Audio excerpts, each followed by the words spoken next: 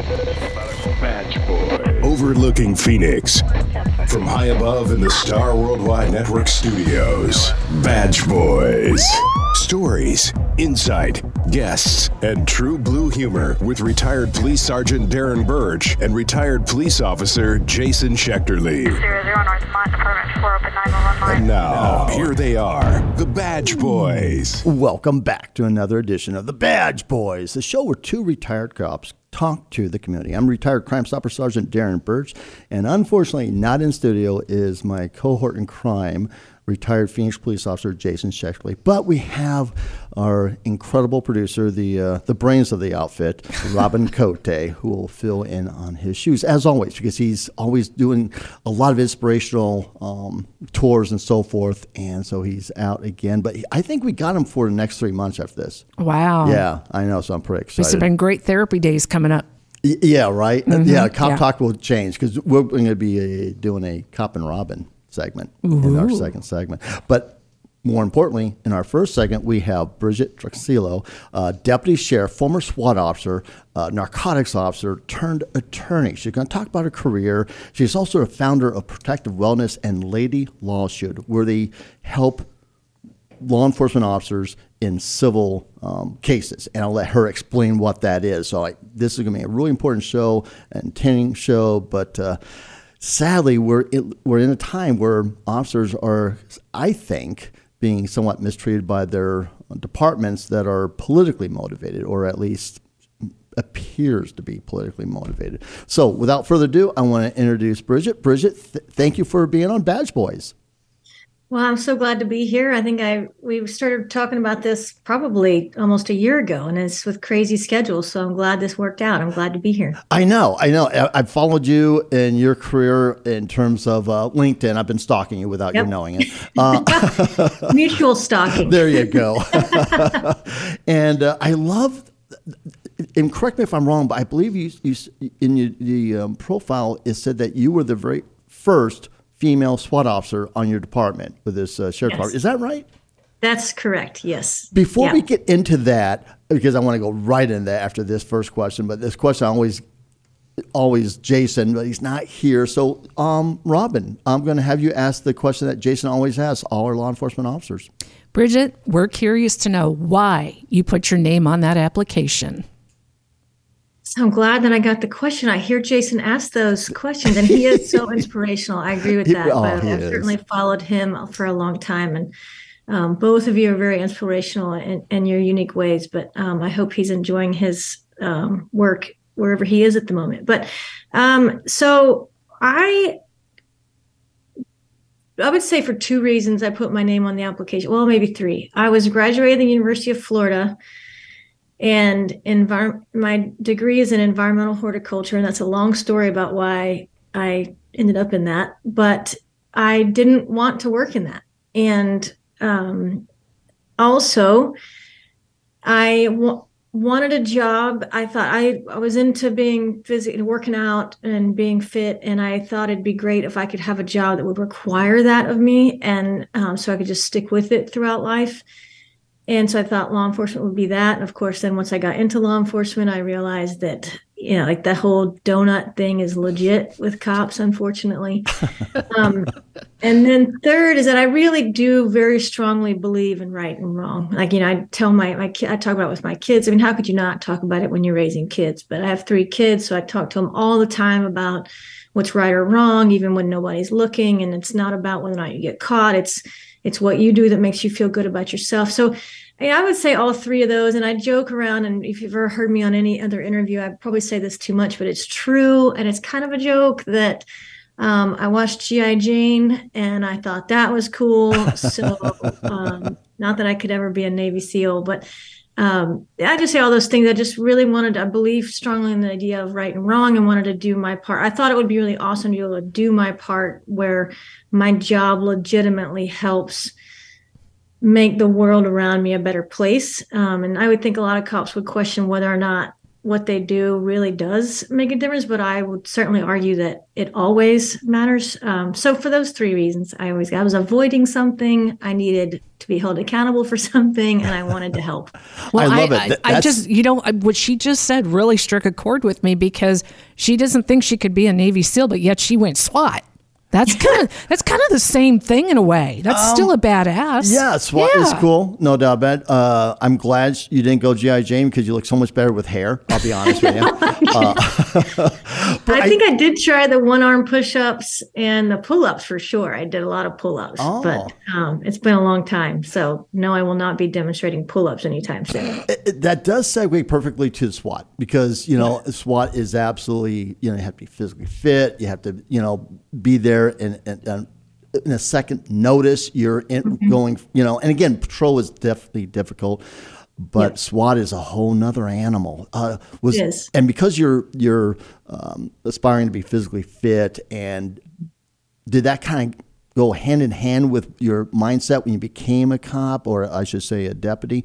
Did you kind of think, I'm going to go SWAT, or did you just all of a sudden your path took you there? SWAT never, you hear about the hostage rescue team with the FBI, and you see the pictures. But I think until you become a cop, nobody in my family had ever been in law enforcement. And so I didn't know what it would be like to live in that world or be in that world. I think similar to being an attorney, unless when you get in it, I think there's some mystique about it, that just being a cop in general, that you just don't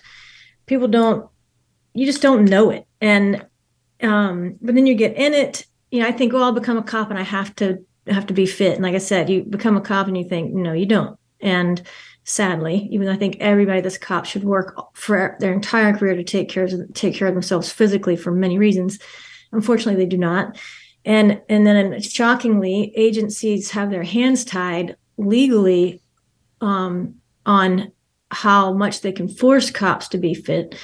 And so then I saw that, and I think, I really don't know. I think I really like a challenge. And what I've learned about myself over the many years is that I do seek out a challenge. I could be just comfortably sitting away at a law firm making decent money, but no, I had to quit that and start not just one business, but two. So, and I have 3 kids and they're still young. I started later in life with kids. So I think it had something to do with the fact that, number one, I knew that would be a challenge. I did not at all go into law enforcement thinking I'm going to try out for SWAT team, or I went into the sheriff's office so that as a stepping stone to get to something with federal law enforcement. The only thing I knew of was FBI or DEA, but then I learned that, many federal departments have their own law enforcement arm or investigative arm. So there's many ways to be a federal cop, so to speak. But I didn't know. I thought like HRT is cool, but, I love, certainly kudos to the SEALs and the Berets and all the elite military forces. But I don't know that I ever really thought, oh, yeah, I'm going to do that. Gotcha. In fact, I know I didn't. I didn't put my name on the sheriff's office application thinking I'm going to try out for SWAT. And I think it was because I saw that in patrol, you could be just flat out lazy. And also because I wanted to get to federal law enforcement, I figured that doing something like that would be good on my resume. And I just thought, what the heck? No one's done it before. I'm going to do it. Right. And I knew that would be a thing. Challenge. Only female. Right. Certainly the SWAT commander at the time, we started the tryout. It was, the sun wasn't up yet. I don't know what time it was. Let's just say it was 5 or 5:30 or something. Oh, dark We were 30. starting the day with a run. And I, of course, was lined up, and the SWAT commander probably lined up. It was 2 columns, the whole team plus the people trying out. And I probably was towards the back of it. And the SWAT commander stood at the front of the 2 lines and screamed out, "Baragona, you're making history here." And I'm like, oh, great. Like, you're starting the day just with the spotlight on me. And I'm just bad enough. So, yeah, I don't know. I'm just a little bit, I have a lot of crazy mixed in with the normal, I guess. I'm glad you mentioned him kind of putting a spotlight on you, and maybe in a very positive way. I'm hoping that was his intentions, at least. Maybe not received, but hopefully it was intention. But I noticed in the 80s, I'm old school here, some of the female that was the very first female motor officer that I knew that with the Phoenix Police Department, and then the very first female canine officer, both had difficulties in terms of a good old boy mindset. Maybe not by the department, but by the unit itself. Did you have that hurdle at all, or was it well received? Oh, that's too bad. Yeah, that's more the rule than the opposite. Yeah. Yeah, I had a captain that I'm still in contact with him now. He's really great. If it were not for him, they never would have put me on the SWAT team. And I know that because my SWAT commander told me 3 separate times explicitly, you're only on the team because the captain made me put you on. Well, how sweet of him. Wow, what an enlightened leader, right? Right. Yeah. God. I mean, he seemed so dedicated to the job. I mean, he was also the lieutenant over the narcotics unit that I was on. So it was like a double whammy. Wow. Because I couldn't get away from it. I'd do the narcotics job, and I was under him, and then I was doing the SWAT team, and I was under him. And I said this story a lot, that we even competed in 2 SWAT competitions, Florida SWAT Roundup International in Orlando. And international teams come, teams from across the country come. And I competed on that competition with him twice and under him. And we trained for hours and hours and hours for that. And ultimately, nothing I did ever made a difference. It was after the first time I competed on SWAT. And I've told this story before. He and I were in the gym working out, the only 2 people in there. Nobody else on the SWAT team was there. And he said to me, I don't remember how it came up at all, but the only reason you're on the team is because the captain made me put you on. And I turned around to him and looked at him and said, Lieutenant, you've said that, you've told me twice already. I get it. And I don't know. Good for you. I will never understand why, if somebody in my opinion, of course, my biased opinion is that if somebody shows you they're physically capable and motivated and willing to do the work, which is something you can't teach people, why does it matter if you're different in some way? 100%. And it always bothered me when the dear friends, I'll call them partners, that would tell me these stories about the good old boy system and how bad it was. And it just broke my heart. It really did, because these were really good officers like yourself. In fact, you're the ones that are going to have to break that ceiling. Having said that, have you stayed in touch with folks in that department, and are there females, did people follow you as a trailblazer? No. They did not have any other females. I know they just had some changes, like the new sheriff came in. So there's always some unnecessary, shifting people around. And, but one of the guys that was on SWAT with me, he became SWAT commander, 15 years later. And honestly, I did not talk with any of them for more than a decade, because the way that I left was so hurtful. Oh. And one of the things that was the most hurtful is that, especially with the guys that I competed with in the SWAT competition on. So we were like the competition team of the SWAT team. I had to beat out guys on my own SWAT team to make the competition team. And so we trained for hours and hours and hours together. And so they saw physically what I was capable of, that I was a really good shot. And that I know that I worked hard, and yes, I make mistakes, but I always showed up, just whatever. The thing that hurt the most was that none of them stood up for me, that none of them did something to try and make it better. And I get that it's hard to go against the flow, or you don't necessarily want the spotlight to be on you instead of me. But so I didn't talk to him for years. And in hindsight, I regret that, because I was just talking with somebody the other day that, we tell ourselves stories, and you're the only person telling that story. So I feel like I could have let that story go a long time ago, but it was hard. It took a long, long time to let go of the hurt and the frustration. And then I probably started reaching out to them again about 3 or 4 years ago.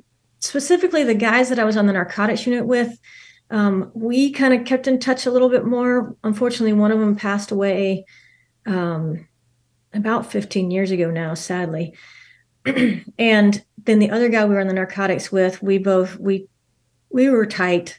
But I didn't keep in touch with any of the other ones. It took me, I would say, 12 or 13 years to let it go, to the point of being willing to be friends, even if I didn't feel like they were a friend to me. Yeah, and I get that, because we talk about the brotherhood or sisterhood. Yeah. We talk about the family, the blue line, Yes. and that's a betrayal.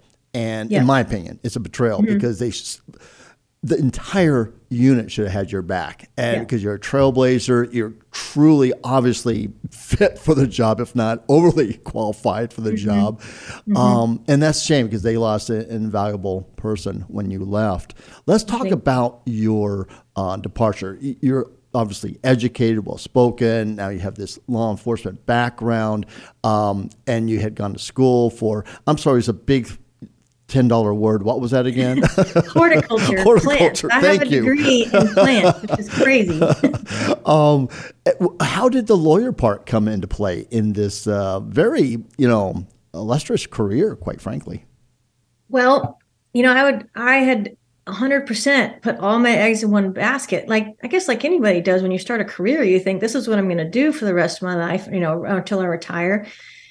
And then because I was on SWAT team, there was ultimately an event. I mean, I just put up with a lot of crap, but then eventually there was one specific event that I was like, all right, that's it. I'm done. And when it got to that point, I knew that was kind of happening, but I was just very resistant to it. I'm like, I'm not going to quit. I'm not going to quit. I'm not going to quit. I'm not going to let them force me to quit. And then finally I was like, you know what? Up yours. I'm going to quit. Yes. And they were just, I realized, because I realized, and I was 29-ish, was I? 29, around 28 to 29. So, I wasn't a baby cop, but still, a lot younger than I am now. I just realized, okay, there's got to be something else in life. Like, this is not what I'm not going to keep fighting this battle forever. And I also realized that because on the narcotics unit, I had met federal investigators. And so I knew that there were going to be egos at the federal level, possibly even, and no disrespect to any federale listening to this, but that's at times some people could have even bigger egos at the federal level than what I was dealing with. And I just was not going to fight that battle, because I'm never going to be the wallflower, the fly on the, I just know that about myself. I'm going to find something something challenging, something hard. I'm never going to be the person just sit around. Like I said, I could be at a law firm just coasting. I'm just not a coasting kind of person. So, but honestly, I had no idea what to do with myself, because I thought I'm going to work hard and be fit and protect the world and blah, blah, blah. And then all of a sudden I was not that. And so I didn't know what to do. I thought about doing something in horticulture, with plants or whatever. One day I was visiting my dad. He lived in the Florida Keys at the time, which was awesome. And I was visiting him, and he was sitting around with friends complaining about attorneys and how awful they are. And then all of a sudden he turns to me and says, well, you should be an attorney. And I'm like, Dad, do you hear yourself? Because you're just sitting here talking about how awful attorneys are. And he goes, oh yeah, but you'd be different. And I just want to say I am different. I'm not like, I'm a very good lawyer. Then I well, you know what? Okay, I'll go to law school at 30 years old. So I guess it's kind of like trying out for SWAT. Somebody says, are you sure you want to do that? I'm like, I don't know, but I'm going to do it. I love reinventing yourself like that. It sounds like you have a really, I mean this in a good way, competitive nature where you push yourself. She's tenacious. I like it. And wanting to better yourself. And it's like, putting in 101%. Talk a little bit about the law firm, because I like what you talked about with this department. Some of the management were not backing their personnel, and sadly we've seen it. I've seen it. I don't think, like you said earlier before we got on the air, there's probably not a cop alive that hasn't seen bad management. They're out there, unfortunately. Yeah. And now with 2020 and a lot of political changes, especially on the sheriff department, where it is political, but based on the fact that sheriff is elected official. Run for office. It doesn't get any more political than that. And with your law firm, you kind of talk a little bit about it being civil practice for officers. Can you talk about that? And if you would, even hypothetically or in a very general nature, talk about a case that you've helped on and so forth in terms of, assisting, still helping, still being part of that family, quite frankly. Yeah. Like I said, when I left the sheriff's office, as mad as I was at all of them, or disappointed or hurt, mostly I was hurt. I still knew I wanted to help somehow and help cops or deputies or constables or first responders. Because I think anytime anybody that's in a job where you deal with that much trauma or stress on a regular basis, bad things can happen. Or also just from my experience at the sheriff's office, where people make decisions that legally they shouldn't. Because when I left the law firm world, knowing I wanted to help, I knew that I wanted to do something for wellness, but I also knew that, I'm an attorney and there's something I can do with that. And so I wanted to offer that too. And in the process of getting the word out about the protective wellness side with the wellness course that I have, I tell people about my story. And then inevitably what's happened is that I have mostly women, but not all, but I have women reaching out to me from across the country who are dealing with similar harassment or discrimination situations and want advice. Because what I found, like when I was at the sheriff's office, is number one, you feel alone. And this is not just for women. I feel like if you're facing something challenging with your agency, you feel like you're alone. You don't know who to turn to. Maybe you have a union, but maybe they don't help with that kind of stuff. I was in a union, but I didn't trust them just because they were also one of the good old boys. And I would not have trusted talking to my union rep about what I was facing, because it just I felt like it would have made my situation harder with my lieutenant and my sergeant. And so for whatever reason, you don't have anybody you can turn to. And I just know that, number one, I've been through it. And then number two, I can help, because I'm coming on 15 years of litigation experience in the civil world, which means that I can tell you what your options are. I can tell you what you can do about it. I can tell you that it's going to suck and you may not like what would happen. But at least then you're going into it eyes wide open, and you feel like you know what your options are. Because I didn't even know what my options were. And so some examples of some things I've done are a girl that filed an EEOC claim, an equal opportunity employment claim for harassment and discrimination. And I helped her know what to expect about that, the process that would happen. Another situation, and so that was just a consultation. Another one is I actually helped write a response, because when you do file an EEOC claim, the person you're filing against, your agency, has an opportunity to respond in writing, but then you get a chance to write a response to the response. And that can be very important for the investigator. Another one is Brady Giglio, which I think even most cops probably don't really understand what that is, but it's basically where there's something called a Brady Giglio list that the state or the district attorney, if they feel like you are an untrustworthy police officer or deputy, whatever, and they have to base it on something. They can't just say, oh, you're not trustworthy. Like, they'll try and say why, or you lied, or you arrested somebody and you made up. An egregious one. Unfortunately, a guy here in Houston, they discovered for decades he had made up evidence for search warrants and arrest warrants. That's legit. Horrible. He needs to be. He doesn't have a job anymore. But even if he did, he would legit be on a Brady Giglio list. But unfortunately, they use Brady Giglio lists as a weapon against someone they don't want around for some reason, whether it's politically motivated or whether it's a discrimination issue.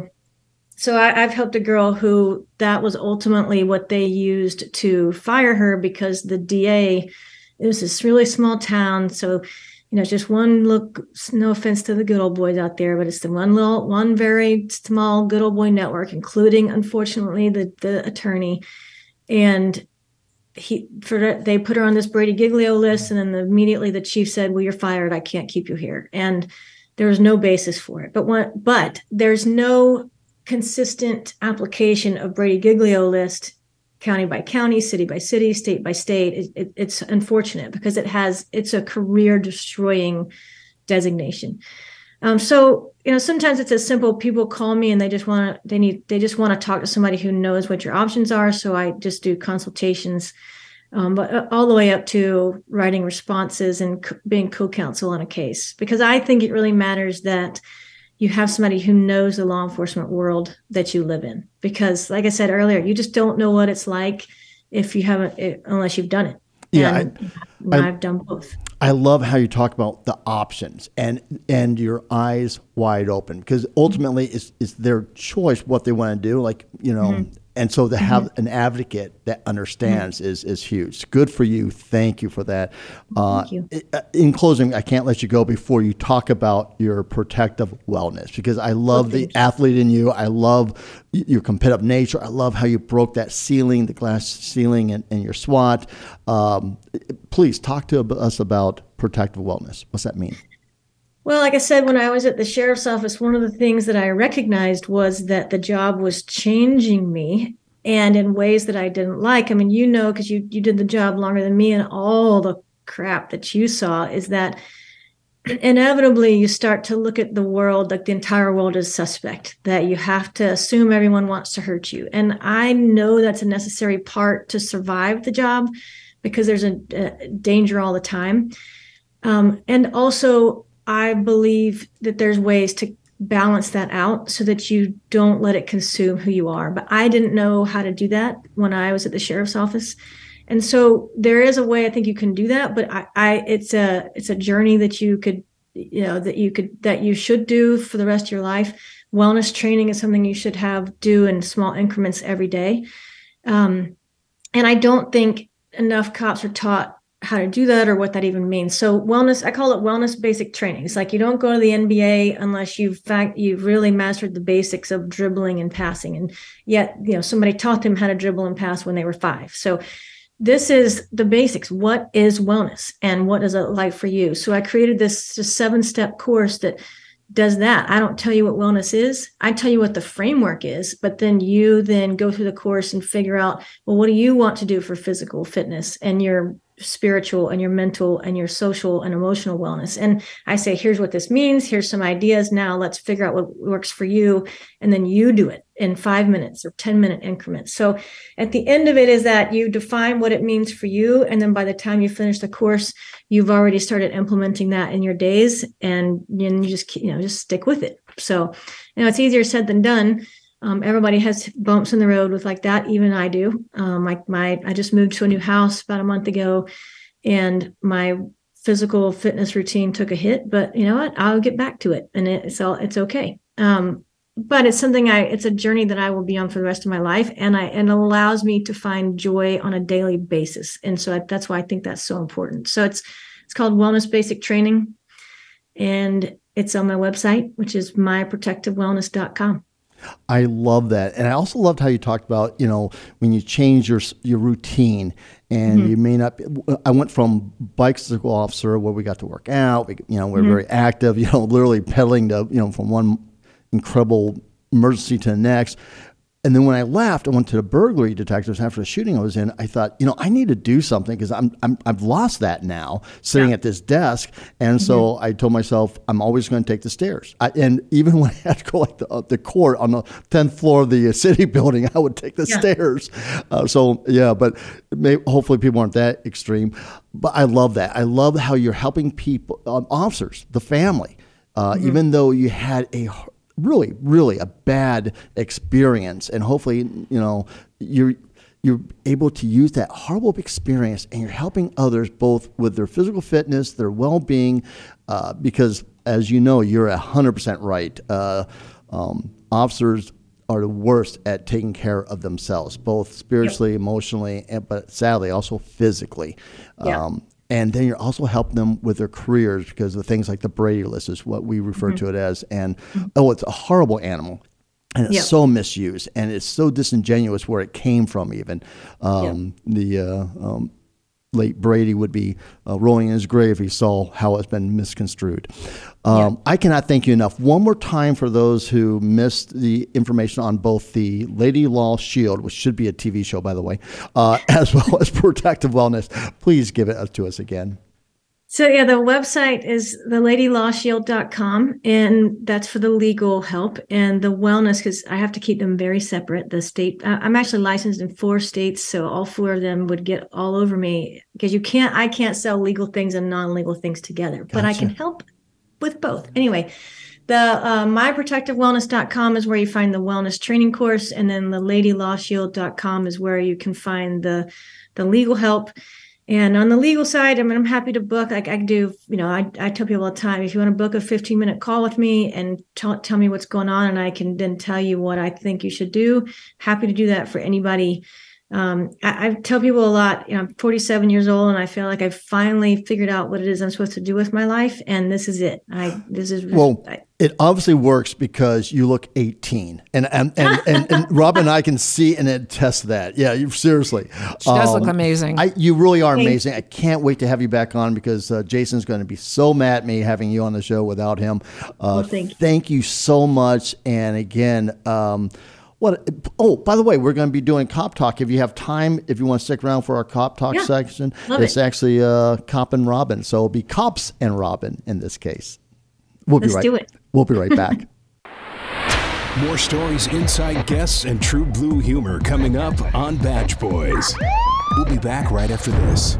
If you like the Badge Boys, you'll love their books, starting with Burning Shield, the Jason Schechterle story, which Arizona Diamondbacks president Derek Hall proclaimed, "Jason is an inspiration, and his story must be read and shared." The professionally written novel is a powerful biography chronicling Jason's gut-wrenching battle to health after being trapped in a fireball that consumed his police car, and his high-stakes legal showdown against the Ford Motor Company for their explodingly lethal Crown Victoria police cruisers. Then there's Darren's award-winning Twisted But True book trilogy with close to 100 compelling and funny true crime stories that American Detectives with Lieutenant Joe Kenda producer called the perfect blend of humor, heroism, and honor. And retired Colonel Dave Grossman declared, Darren's Twisted But True books are hilarious, deep, and powerful. Each book in the series received the Pinnacle Award for the Best True Crime Book, and a story from Book 2 was featured on an ID Channel television show. And Robin's most recent book, Soul Stirrings, reviewed as an often humorous and spiritually uplifting story of a widow's soul-searching pilgrimage to the afterlife. Darren called it a love story, a ghost story, an investigative story. It's a story like no other. And Robin's first book, Victim No More, where she shares her harrowing experiences with rape and domestic violence, as Robin takes the reader on a very personal journey through the morass of abuse and loss, and ultimately, survival. These Badge Boy books should be on everybody's top 10 reading list. You're listening to Badge Boys with retired police sergeant Darren Birch and retired police officer Jason Schechterle. Now, back to the Badge Boys.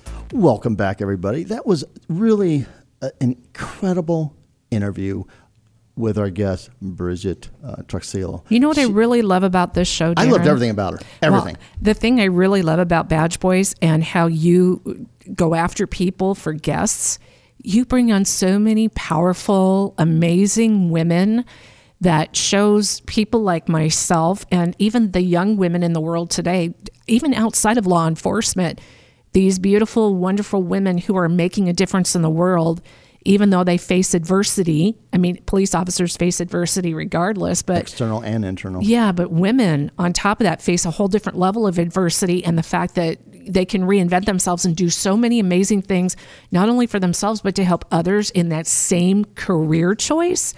That's pretty awesome. You know, I love to take credit for all these great women guests I bring on, but it's there. I mean, there's just so many. And but you find them. And it's not because I was brought up by a single mother. I just have my heart breaks for many women in our profession. And I've seen some travesties, quite frankly.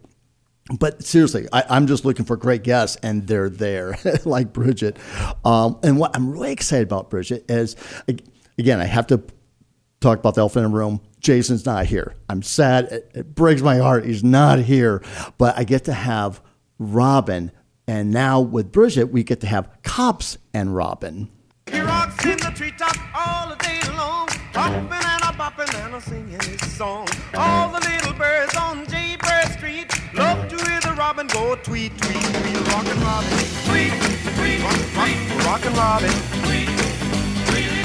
Blow rockin' Robin, 'cause we really gonna rock tonight. I love that song. You're just looking for an excuse to play music. I love it. I'm not even going to deny it. I'm not going to deny it. And I did provide you with the headlines, so I am aware of the headlines. And I picked them, quite frankly. But Bridget has not heard these.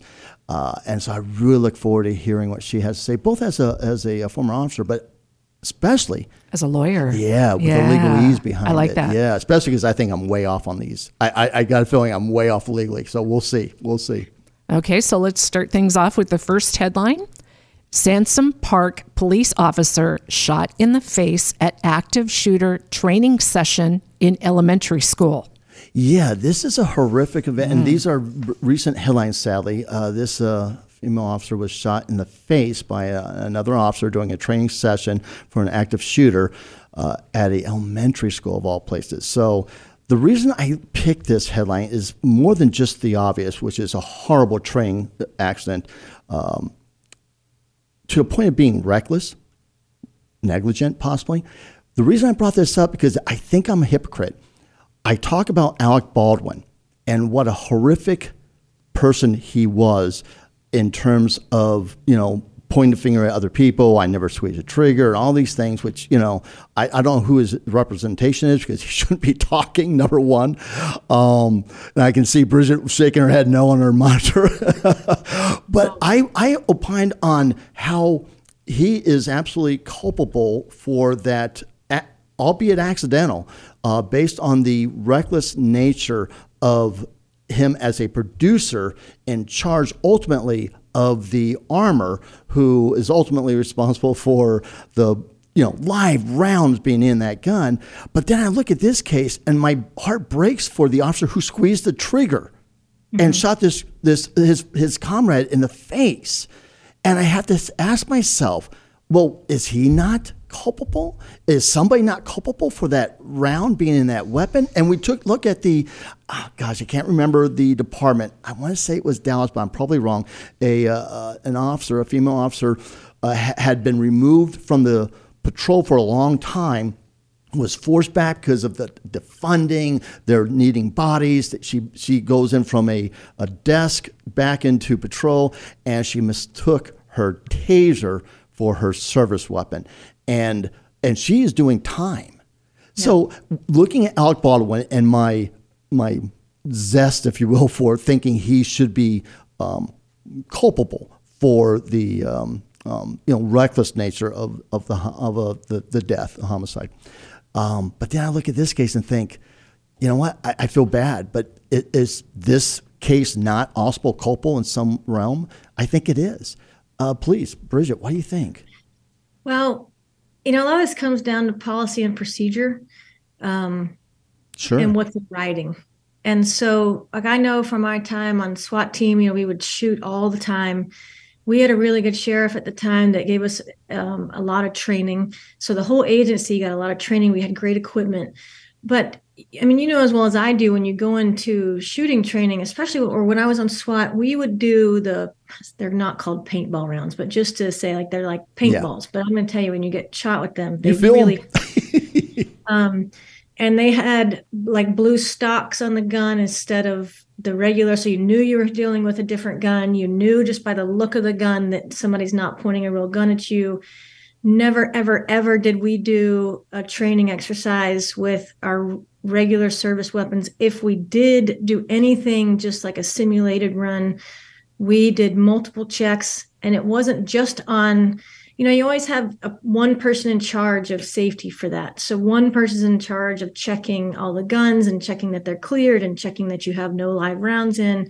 But ultimately, that too. That you are in a profession that what you do could ultimately take the life of someone else with a bullet. And as a lawyer, I don't have that. So I do live in the state of Texas, so anybody can kill that. But I think that there are many ways to look at that in terms of either, quote unquote fault. And I am sure that there are going to be a lot of people looking at all those different ways. And in terms of Does the individual that pulled the trigger have some responsibility? My answer to that sadly would be yes. Yeah. The agency has some responsibility. It's not going to be the person who the safety officer, because ultimately that still falls on the agency.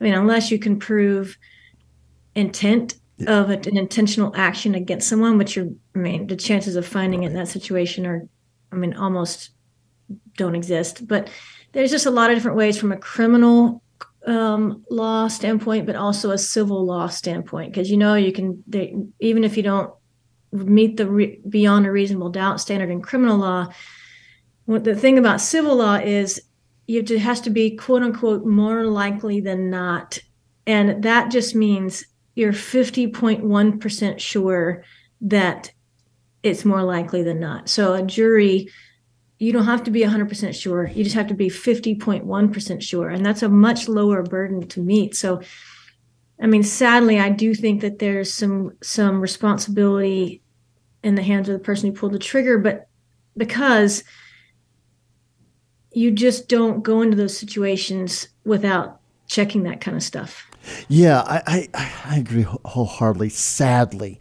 And I feel like I'm a hypocrite. I feel like I'm a hypocrite because I was so quick and maybe even overly zealous to talk about how I think Alec Baldwin is culpable because of the producer hat he was wearing. As you talked about, there's procedures and so forth. And when you negate those, then you could show the reckless nature of it, blah, blah, blah. But the same thing holds true here, I think. And yet that's the last thing I would want. It's the last thing I'd want. Yeah, very sad. I totally agree, and I have to call myself out as a hypocrite on this because I just do. I was very quick to throw down Alec Baldwin. I wouldn't say you'd be. I think that's also with Alec Baldwin is obviously he did something that was so horrific, and whether there was intent behind it or not, inevitably it's like you have a kid that lied and got caught. Like all of a sudden they get real defensive and they're dancing around. And I didn't do it. This is that person and pointing fingers and. Obviously he feels really bad about that. I'm sure he feels bad about it, but sometimes it's the way that it's handled. Yeah. Thank you. You gave me an out. I appreciate that. Yeah. And then that female, the one about the female who pulled the gun instead of the taser. Yeah. To me, the heartbreaking part of that one was also, which, having been on SWAT and knowing how much we train for things is, you train first of all, you hardly train with tasers. They train you with your gun, over and over and over and over again. They even train you with your gun in close combat. Like, that you train, you qualify. We train from 50 yards. We had to qualify from 50 yards, 25 yards. And then the quick shot, you had to get it off your hip and shoot real quick. Change hands even. Train for that like crazy. Number one, you don't get training with a taser. And number two, so you're going to revert to what your brain knows, and your brain knows to grab a gun, not taser. So that to me is just a heartbreaking. Yeah, I'm with you on that. And that broke my heart because I felt the department probably, again, maybe I'm always quick to throw down the management, but they put her in that situation where she was removed for so many years. And did she receive some training and, familiarization and so forth? So to your point with the taser. Yeah. We have another headline, Robin. Yeah, this one I actually brought up to you before we even started because it really affected me to see this in my news feed this morning. Law enforcement recruits in critical condition after being hit by a car during their morning run in Whittier.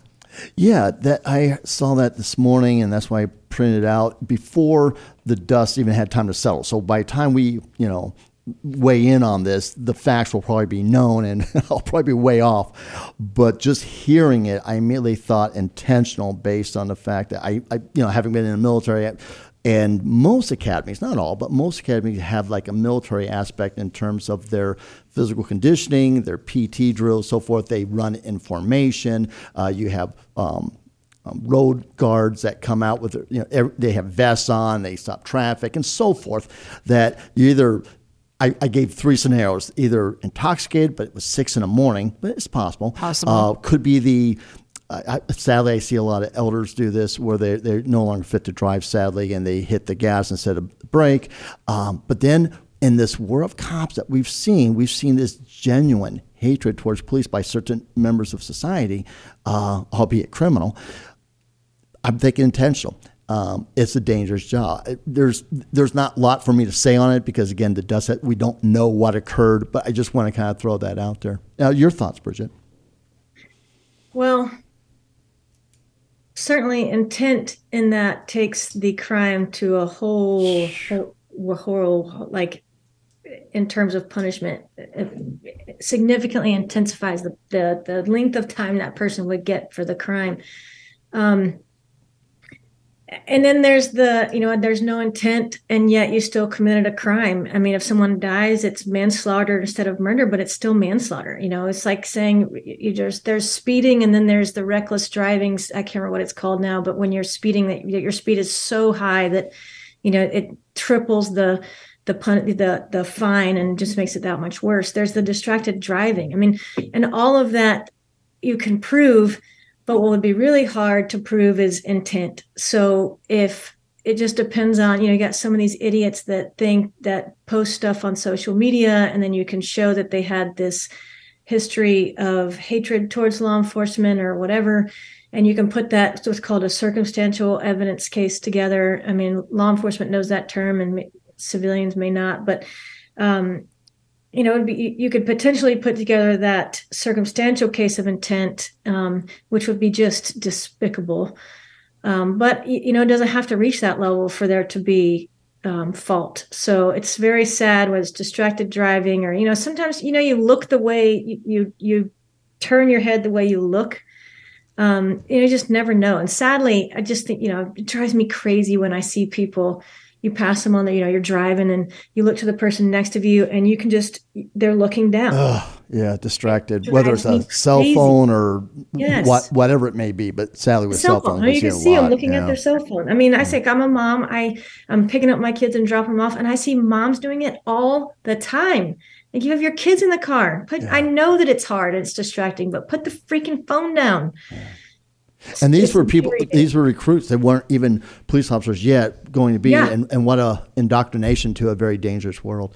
Right. Our last headline is actually a series of headlines that Robin is going to there's read more off. than one, huh? Yeah, there's a theme. You'll see. Student suspect in custody after 3 football players shot dead and 2 people wounded at the University of Virginia. That's headline 1.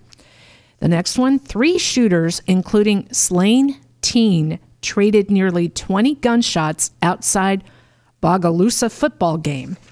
Number 3, Connecticut man who killed 2 police officers played high school football with Aaron Fernandez and Alex Ring. Yeah, I think what's interesting, when I saw this all happen within a month, the shooting of the 2 officers with that individual, which was the last headline you read.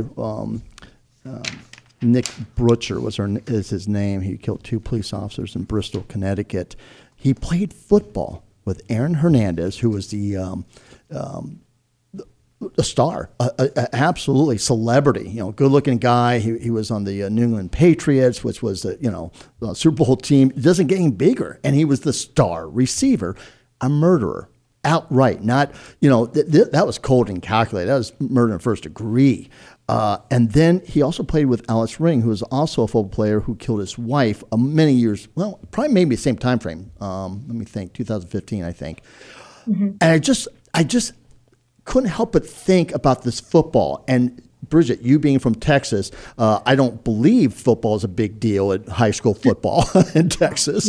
Yeah, I've never. It's not like I've ever seen a series called Friday Night Lights. Right. But I don't know if there's a pattern there because I don't want to say there's a there when there isn't.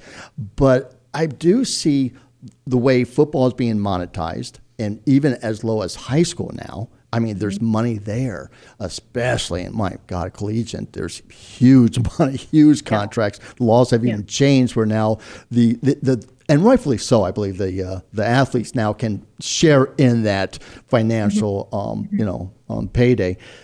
But I wonder about how much we're putting our youth at risk in terms of that us against them, that killer attitude. Some of these coaches, there was a coach, again, within a month, that was charged, or at least investigated. It may not have been charged, but he's being investigated for assaulting football players on the other team.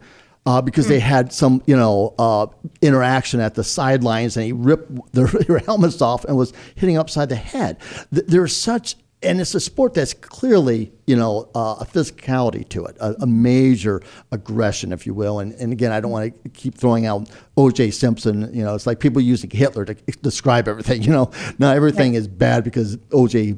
was a football player.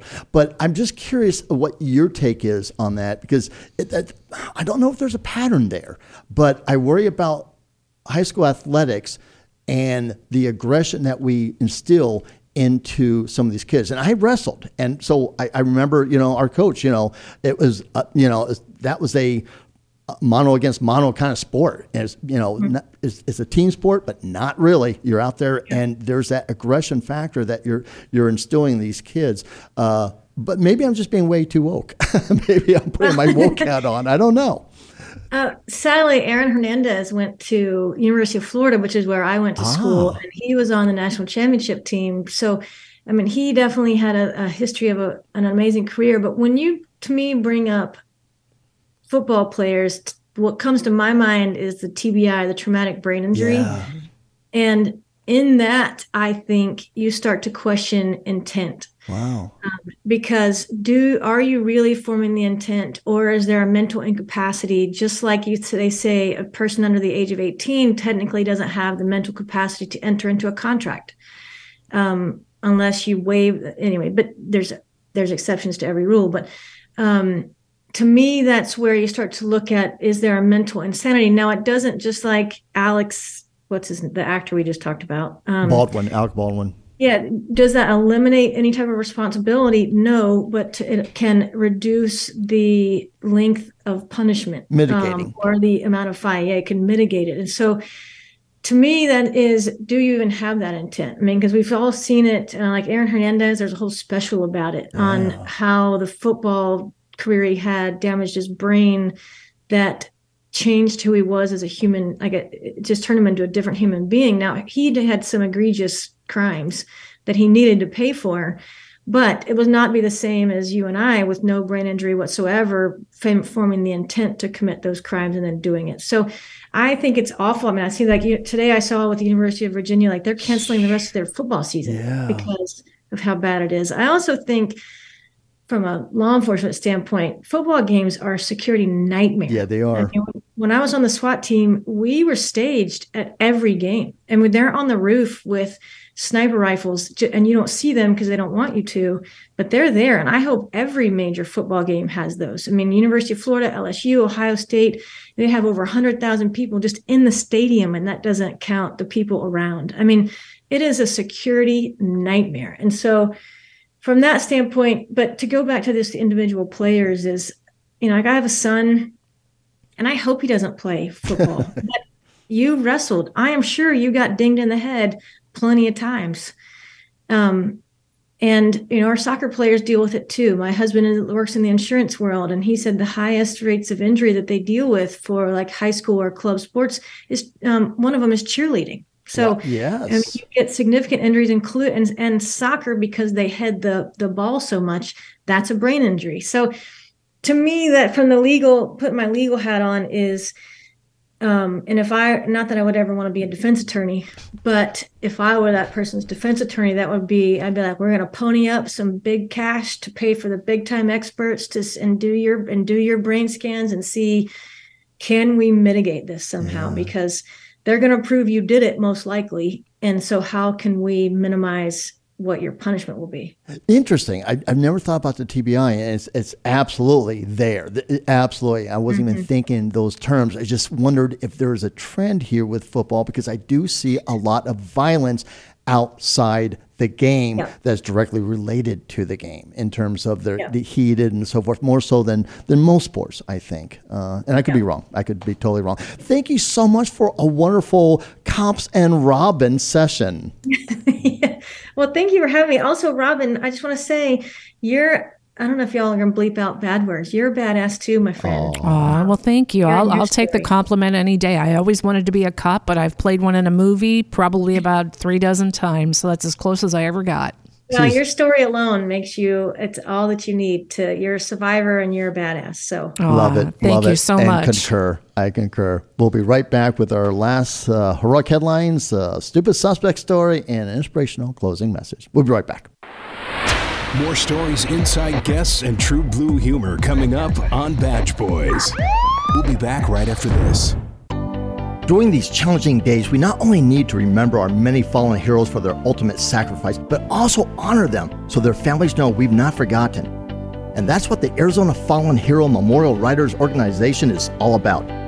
Each year, the nonprofit organizes 3 memorial rides among the beautiful backdrop of North, South, and Central Arizona, with the proceeds going to the 100 Club of Arizona. Learn more about these fun rides and how you can honor all of Arizona's fallen heroes at ArizonaFallenHeroesMemorialRiders.org. You're listening to Badge Boys with retired Police Sergeant Darren Birch and retired Police Officer Jason Schechterly. Now, back to the Badge Boys. I really enjoyed that Cops and Robin. I did. Yeah, having her with her legalese, I didn't even think about the TBI, and as well as insight into, she kind of agreed with me that in terms of if there is some type of recklessness, some type of egregious policy violation, whether it's on a movie set or in a training scenario at an elementary school, a gun accident is more than just an accident. It's reckless. Yeah, you gotta be cautious when you're doing stuff like that. I mean, I've seen those type of drills that take place, but I mean, really, you're there with your comrades in arms, and you got to be more protective of your weapon. Yeah, and so was there management error? Was it a combination of errors? Who knows? But yeah, I just wanted to kind of throw out the fact that I'm really quick to put Alec Baldwin behind bars, but my heart breaks for this officer to squeeze the trigger on this other female officer. And there's very many similarities, unfortunately. As much as I look at Bridget as a hero, she really is. She broke that glass ceiling with the SWAT, with that sheriff's department. She went into narcotics. She was treated so poorly, and yet she comes out of it helping the Blue family. That is and so now cool. with both the wellness protection and the law firm. She's wonderful. And so I'm dedicating this heroic headline to her. Heart-stopping footage shows a Kansas City cop saving an infant. The dramatic body cam footage captures the moment a hero in Kansas City, a Kansas City cop, who rushed into a local home and saved a 1-month-old girl who had completely stopped breathing. Officer Richard Duchesne is captured on this video, sprinting into the one-story home and quickly taking a baby named Kamaya from her father and beginning chest compressions with his fingers. You can then see the little baby breathing when the officer turns her over and starts doing the thrust, because he started with compressions, wasn't working. Then he did the back thrust, which is part of the training. Amazing. And we have a sound clip that you actually hear this heroic action. One Kansas City family is beyond grateful after a Kansas City officer saved their baby's life, and the incredible moment was caught on camera. Fox 4's Reagan Porter talks with that family, and she has an update now on that 1-month-old girl who is still in the hospital at Children's Mercy. That little girl's mom tells me it was a terrifying moment that could have turned tragic. She says her daughter is alive thanks to a Kansas City police officer's quick action. She's breathing now. She is breathing. I knew that he was going to make sure she was going to be okay. Mom Tajane Allen says her 1-month-old was not herself that morning. Kamaya was acting strangely and suddenly stopped breathing. Allen called 911 and says Officer Richard Duchesne and his partner got there just in time, sprinting through the front door. The best thing was we were there in about 30 seconds. This is body camera footage from the Kansas City Police Department. Kamaya's dad hands Duchesne Kamaya. He didn't feel a heartbeat. Duchesne immediately starts compressions. When that didn't work, turn her up and hit the back. Turn her down. Come on, sweetie. They turned to back thrust and saw progress. After several back thrusts, I could start seeing a little bit of life come to the baby. Kamaya started moving, making noises and breathing. Turn her over her side a little bit. Come on, there you go. There we go. That's my hero. He saved my daughter. I would do anything for that man. He saved my daughter. and I thank him for that. Allen says Kamaya's been diagnosed with RSV. She's currently in the NICU recovering, expected to be okay. Kamaya's also a preemie, born at 34 weeks. But she a fighter. She a fighter. Duchesne has a daughter of his own who was born early. He knows how hard it can be. That's why this save... There she goes. Come on. There we go. And this visit in the hospital was so rewarding to make sure Kamaya was okay. I've been in your shoes. I know exactly what it feels like. And that's the biggest thing, is just being so close. And I could actually relate to this family that I serve. Duchesne encourages everyone to take a CPR class. He says the training can truly save lives. And this is just one of those examples. Reagan Porter, Fox 4. Oh my gosh, 1 month old. And just listening to that, Darren, I got chills because we don't get to see first responders in action like that. And even though we weren't watching the video, we were hearing it. It just gave me chills because I can only imagine how many times police officers are always there first, even before paramedics and firefighters, and what you guys go through. That just puts it into perspective. It's funny because when we were talking to Bridget, she mentioned that police officers every day, you're doing something at helping the community, and you really do. Police officers, we're talking about these heroics, but it's a microcosm in terms of the vast amount of our 800,000 women and men that are out there protecting and serving, and they're doing these things. And again, this is not me bragging myself. I couldn't even tell you, how many lives I've saved. Really, I mean, it was one of those things that it's just day after day you find yourself being there. The word first responder has no truer meaning than a patrol officer who is seconds away from a life and death situation, and your training and your ability. And the main thing, and you could hear it in that audio, he remained calm. The officer I don't want to say another day at the job, but it sounded like it, didn't it? Right, Superman to the rescue. Yeah, come on, baby. And that's what is so spectacular is, with as many LEOs as I've known through the years. Yeah, I know the terminology now, thanks to you guys. But, through the years, I have met so many law enforcement officers that have just blown me away because they've lost count with how many lives they've been involved in saving. And I know some of your personal history. My favorite one is about the guy who wanted to be a chef, and you said, you kept him from killing himself because you talked about ice cream. And we don't realize just how important it is to reach people in that moment, life or death. Yeah. And you guys are always the first ones there. And it's just, to me, it's phenomenal that you guys do that, And I love how that officer said the community that he serves, because that's what it's all about, serving your community, being part of the community, but serving it. As beautiful and heroic as it is, and it touched my heart, now I'm going to go a little bit lower on the body to the bowels of humanity, stupid suspect stories.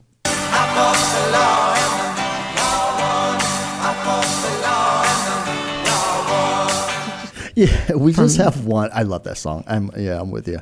The headline is Texas Mystery Man dubbed Edward Scissorhands as he cuts neighbors' trees overnight. Yeah, a mystery man who the residents have dubbed Edward Scissorhands has been strangely snipping branches off the residents' trees late at night in Bridget's neck of the woods, Fort Worth, Texas, stumping cops and neighbors. This terrorizing tree trimmer has stylized a dozen trees on streets in front of the homes and was caught on camera. A quote from one of the neighbors. Sometimes he'll just take a little bit off, but then in other people's trees, he'll take massive gobs, this neighbor fumed, wishing he would just leave. In home surveillance footage, I couldn't resist. In home surveillance footage, the branch bandit can be seen doing the deed normally around 3 a.m. with his unleashed dog. And Robin, do you know why that dog is probably there? I have no idea. So he doesn't bark up the wrong tree. Oh, Lord. Yeah, that's I true. had a feeling you were going to do that. Exactly. In the footage, you can see him standing back, almost as if he's admiring his work, and then leaves with his dog, an unleashed dog. Another neighbor said the limb lifter has earned the nickname Edward Scissorhands as a nod to the 1990 Johnny Depp movie, as we know, Tim Burton film, due to his lust for slicing. But in this case, the neighbors don't like his artwork, saying they wish he would stop. Quote, people in the neighborhood were talking about it, and it seems like he's only hitting certain streets, picking on certain neighbors. Police are now using the footage to help find and make an arrest. Now, if he's arrested, you know why he's not going to be able to get out on bond? I have no clue. Because the neighborhood will now go out on a limb for him. Oh, Lord. Yeah, and that is the stupid suspect story.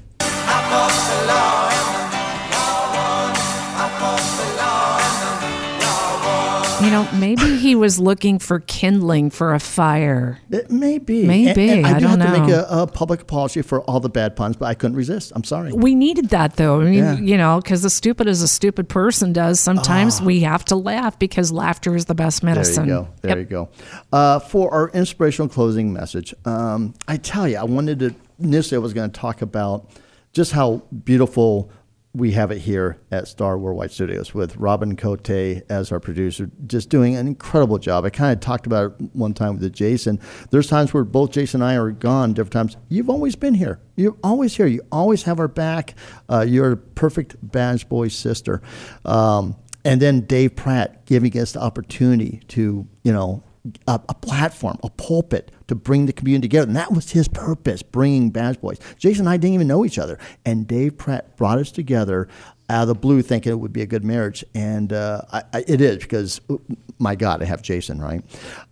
So that was going to be my inspirational message. And then I saw this headline. And it kind of why would this headline be inspirational? Here's the headline. Cop-hating protester Samantha Shader, who threw Molotov cocktail at an NYPD van, gets 6 years in prison. And this was just today. I saw that headline just today. This is brand new headline. Again, when I say headline, you probably won't see it anywhere. We talked about, and I do it all the time, I'm always rehashing the summer of love, and I'm using air quotes, in 2020, and all the horrible things that occurred to law enforcement, to the communities, and at the behest, practically, of political and celebrities and so forth with their agendas. And we always talk about, there's no consequences for all this mayhem and this carnage. And yet this headline hit me. Yeah, there was for this. And I remember her. She was a cop hater. She's one of those Antifa types that just wants to hate on cops and has no real experience to speak on. And to see this headline that some 2 years later, she was convicted and is getting 6 years sentence. That is beautiful. And so you hear these horrible things and you think there's no consequences. There was, at least in this case, and there's probably others that I have missed, because the only reason I happened to see this small little headline was I was looking at headlines, or I would not have seen it. So this is me talking about that paradigm shift. A little vindication. Yeah, and even Bridget and I were talking about that whole rhetoric of defunding has completely turned around, where now those who are saying defunding are saying, no, not me. That in itself is inspiring. Not because they're good people. They're not. They're just going with whatever they want to say at the moment. But that is a testament to that moment in time. And right now, it's about funding police. It's about supporting police. It's about building bridges in the community. So to me, this headline was inspiring, but not as much as you and Dave. Thank you, Robin and Dave, for Badge Boys, and thank you for listening. Until next week, stay safe. Badge Boys. Thanks for listening to Badge Boys. Stories, insights, guests, and true blue humor with retired Police Sergeant Darren Birch and retired Police Officer Jason Schechterly. Badge Boys, heard weekly and worldwide on Star Worldwide Networks and all mobile devices. Badge Boys.